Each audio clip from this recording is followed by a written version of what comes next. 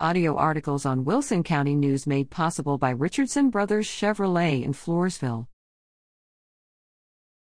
Tournament finalists.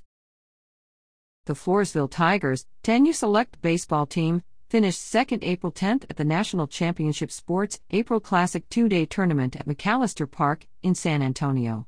The team fought hard coming back from a 9-0 deficit, falling short 14-12, including Kaysen Band hitting one out of the park. The Tigers consist of Floresville area 3rd through 5th graders Hernando Rodriguez, Mason Best, Simon Travieso, C.J. Lang, Alex Morales, Richard Castillo, S.I. Hernandez, Kaysen Band, Max Turley, Blake Bravo, and Dylan Castillo.